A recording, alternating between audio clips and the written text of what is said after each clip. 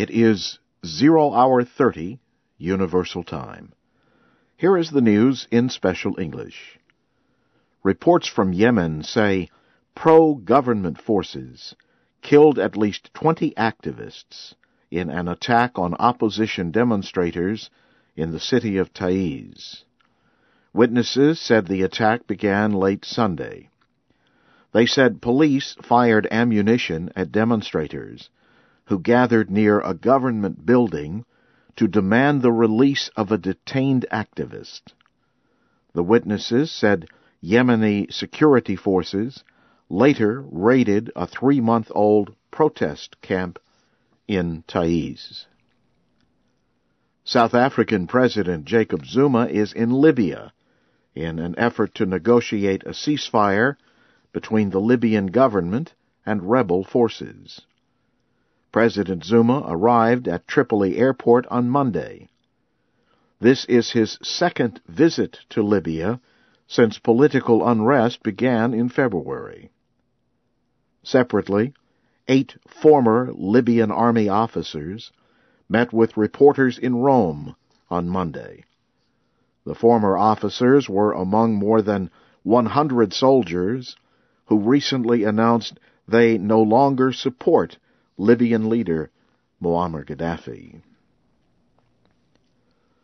The coalition of Italian Prime Minister Silvio Berlusconi suffered defeat in 2 cities on Monday. The candidates he supported lost in mayoral elections in Milan and Naples. Milan is the hometown of Mr. Berlusconi and Italy's financial capital. Some political observers see the election results as a sign of the Prime Minister's falling popularity. Mr. Berlusconi is facing several court cases. He has denied all of the charges. In Germany, a deadly form of E. coli bacteria has killed at least 14 people and sickened hundreds more. The bacteria is said to be linked to Spanish cucumber exports. German experts and government officials gathered for talks on the crisis Monday. Health officials from several European countries have barred sales of vegetables from Spain. They also are blocking additional vegetable imports because of concerns that the bacteria could spread. Spain is criticizing the ban. The country's representative to the European Union said there is no proof that the problem began in Spain. German Chancellor Angela Merkel has defended her government's decision to close all nuclear power stations in Germany by the year 2022. Chancellor Merkel said the decision could serve as an example to other countries. She said Germany could become a leader in using renewable energy. Her government decided to close all 17 of the country's nuclear power stations because of public concerns about the safety of atomic power. Power companies are criticizing the decision and have warned of increased energy costs. You are listening to the news in VOA Special English. French Finance Minister Christine Lagarde was in Brazil to seek support for her effort to become the next head of the International Monetary Fund.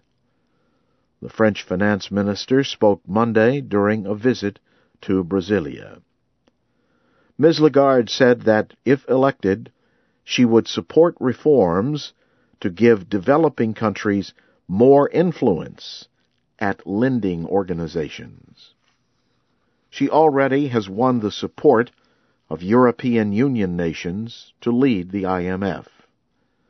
The only other person said to be seeking the job is Mexican Central Bank Governor Agustin Carstens. He arrives in Brazil on Wednesday to seek support for his candidacy. President Obama has nominated Army General Martin Dempsey for the nation's highest military position. General Dempsey will replace Admiral Mike Mullen as chairman of the Joint Chiefs of Staff. Admiral Mullen's appointment ends in September. Officials in Afghanistan say 2 suicide attacks killed 4 people and wounded at least 33 others.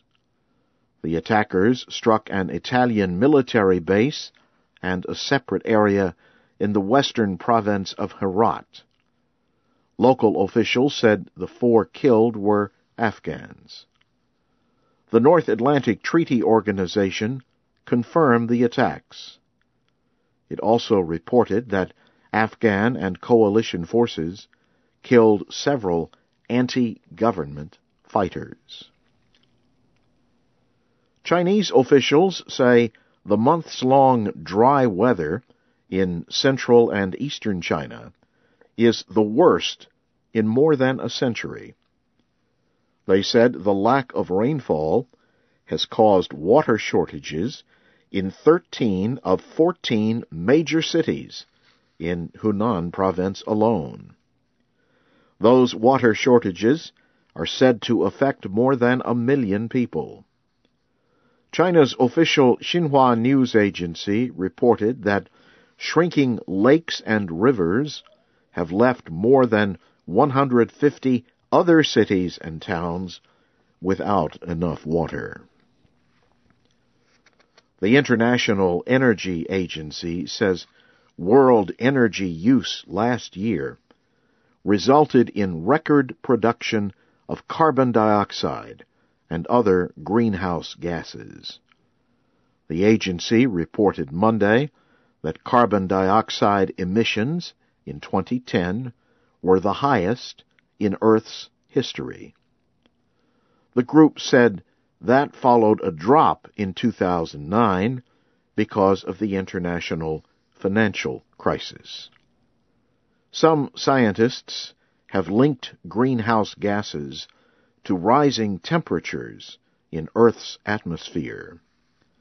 They have said that climate change increases the risk of flooding, storms, rising sea levels, and disappearance of life forms. Finally, the president of FIFA denied Monday that world football's governing organization is in crisis. Sepp Blatter told reporters in Switzerland that the organization's difficulties will be, in his words, solved inside our family. He also defended FIFA's decision to let Qatar hold the 2022 World Cup. His comments followed reports of possible corruption in FIFA and investigation of Qatar's campaign to organize the competition. Also on Monday, FIFA's Secretary General, Jerome Valcke, attempted to clarify the wording of an email he sent. The email said that Qatar bought its right to hold the games. Mr. Valcke said he was talking about Qatar's big campaign budget, not investigations of FIFA officials concerning possible corruption. And now briefly, here again is the major news. Reports from Yemen say pro-government forces killed at least 20 activists in the city of Taiz. South Africa's president is in Libya in an effort to negotiate a ceasefire. And in Germany, at least 14 people have died from a deadly form of E. coli bacteria. And that's the news in VOA Special English, coming your way from Washington.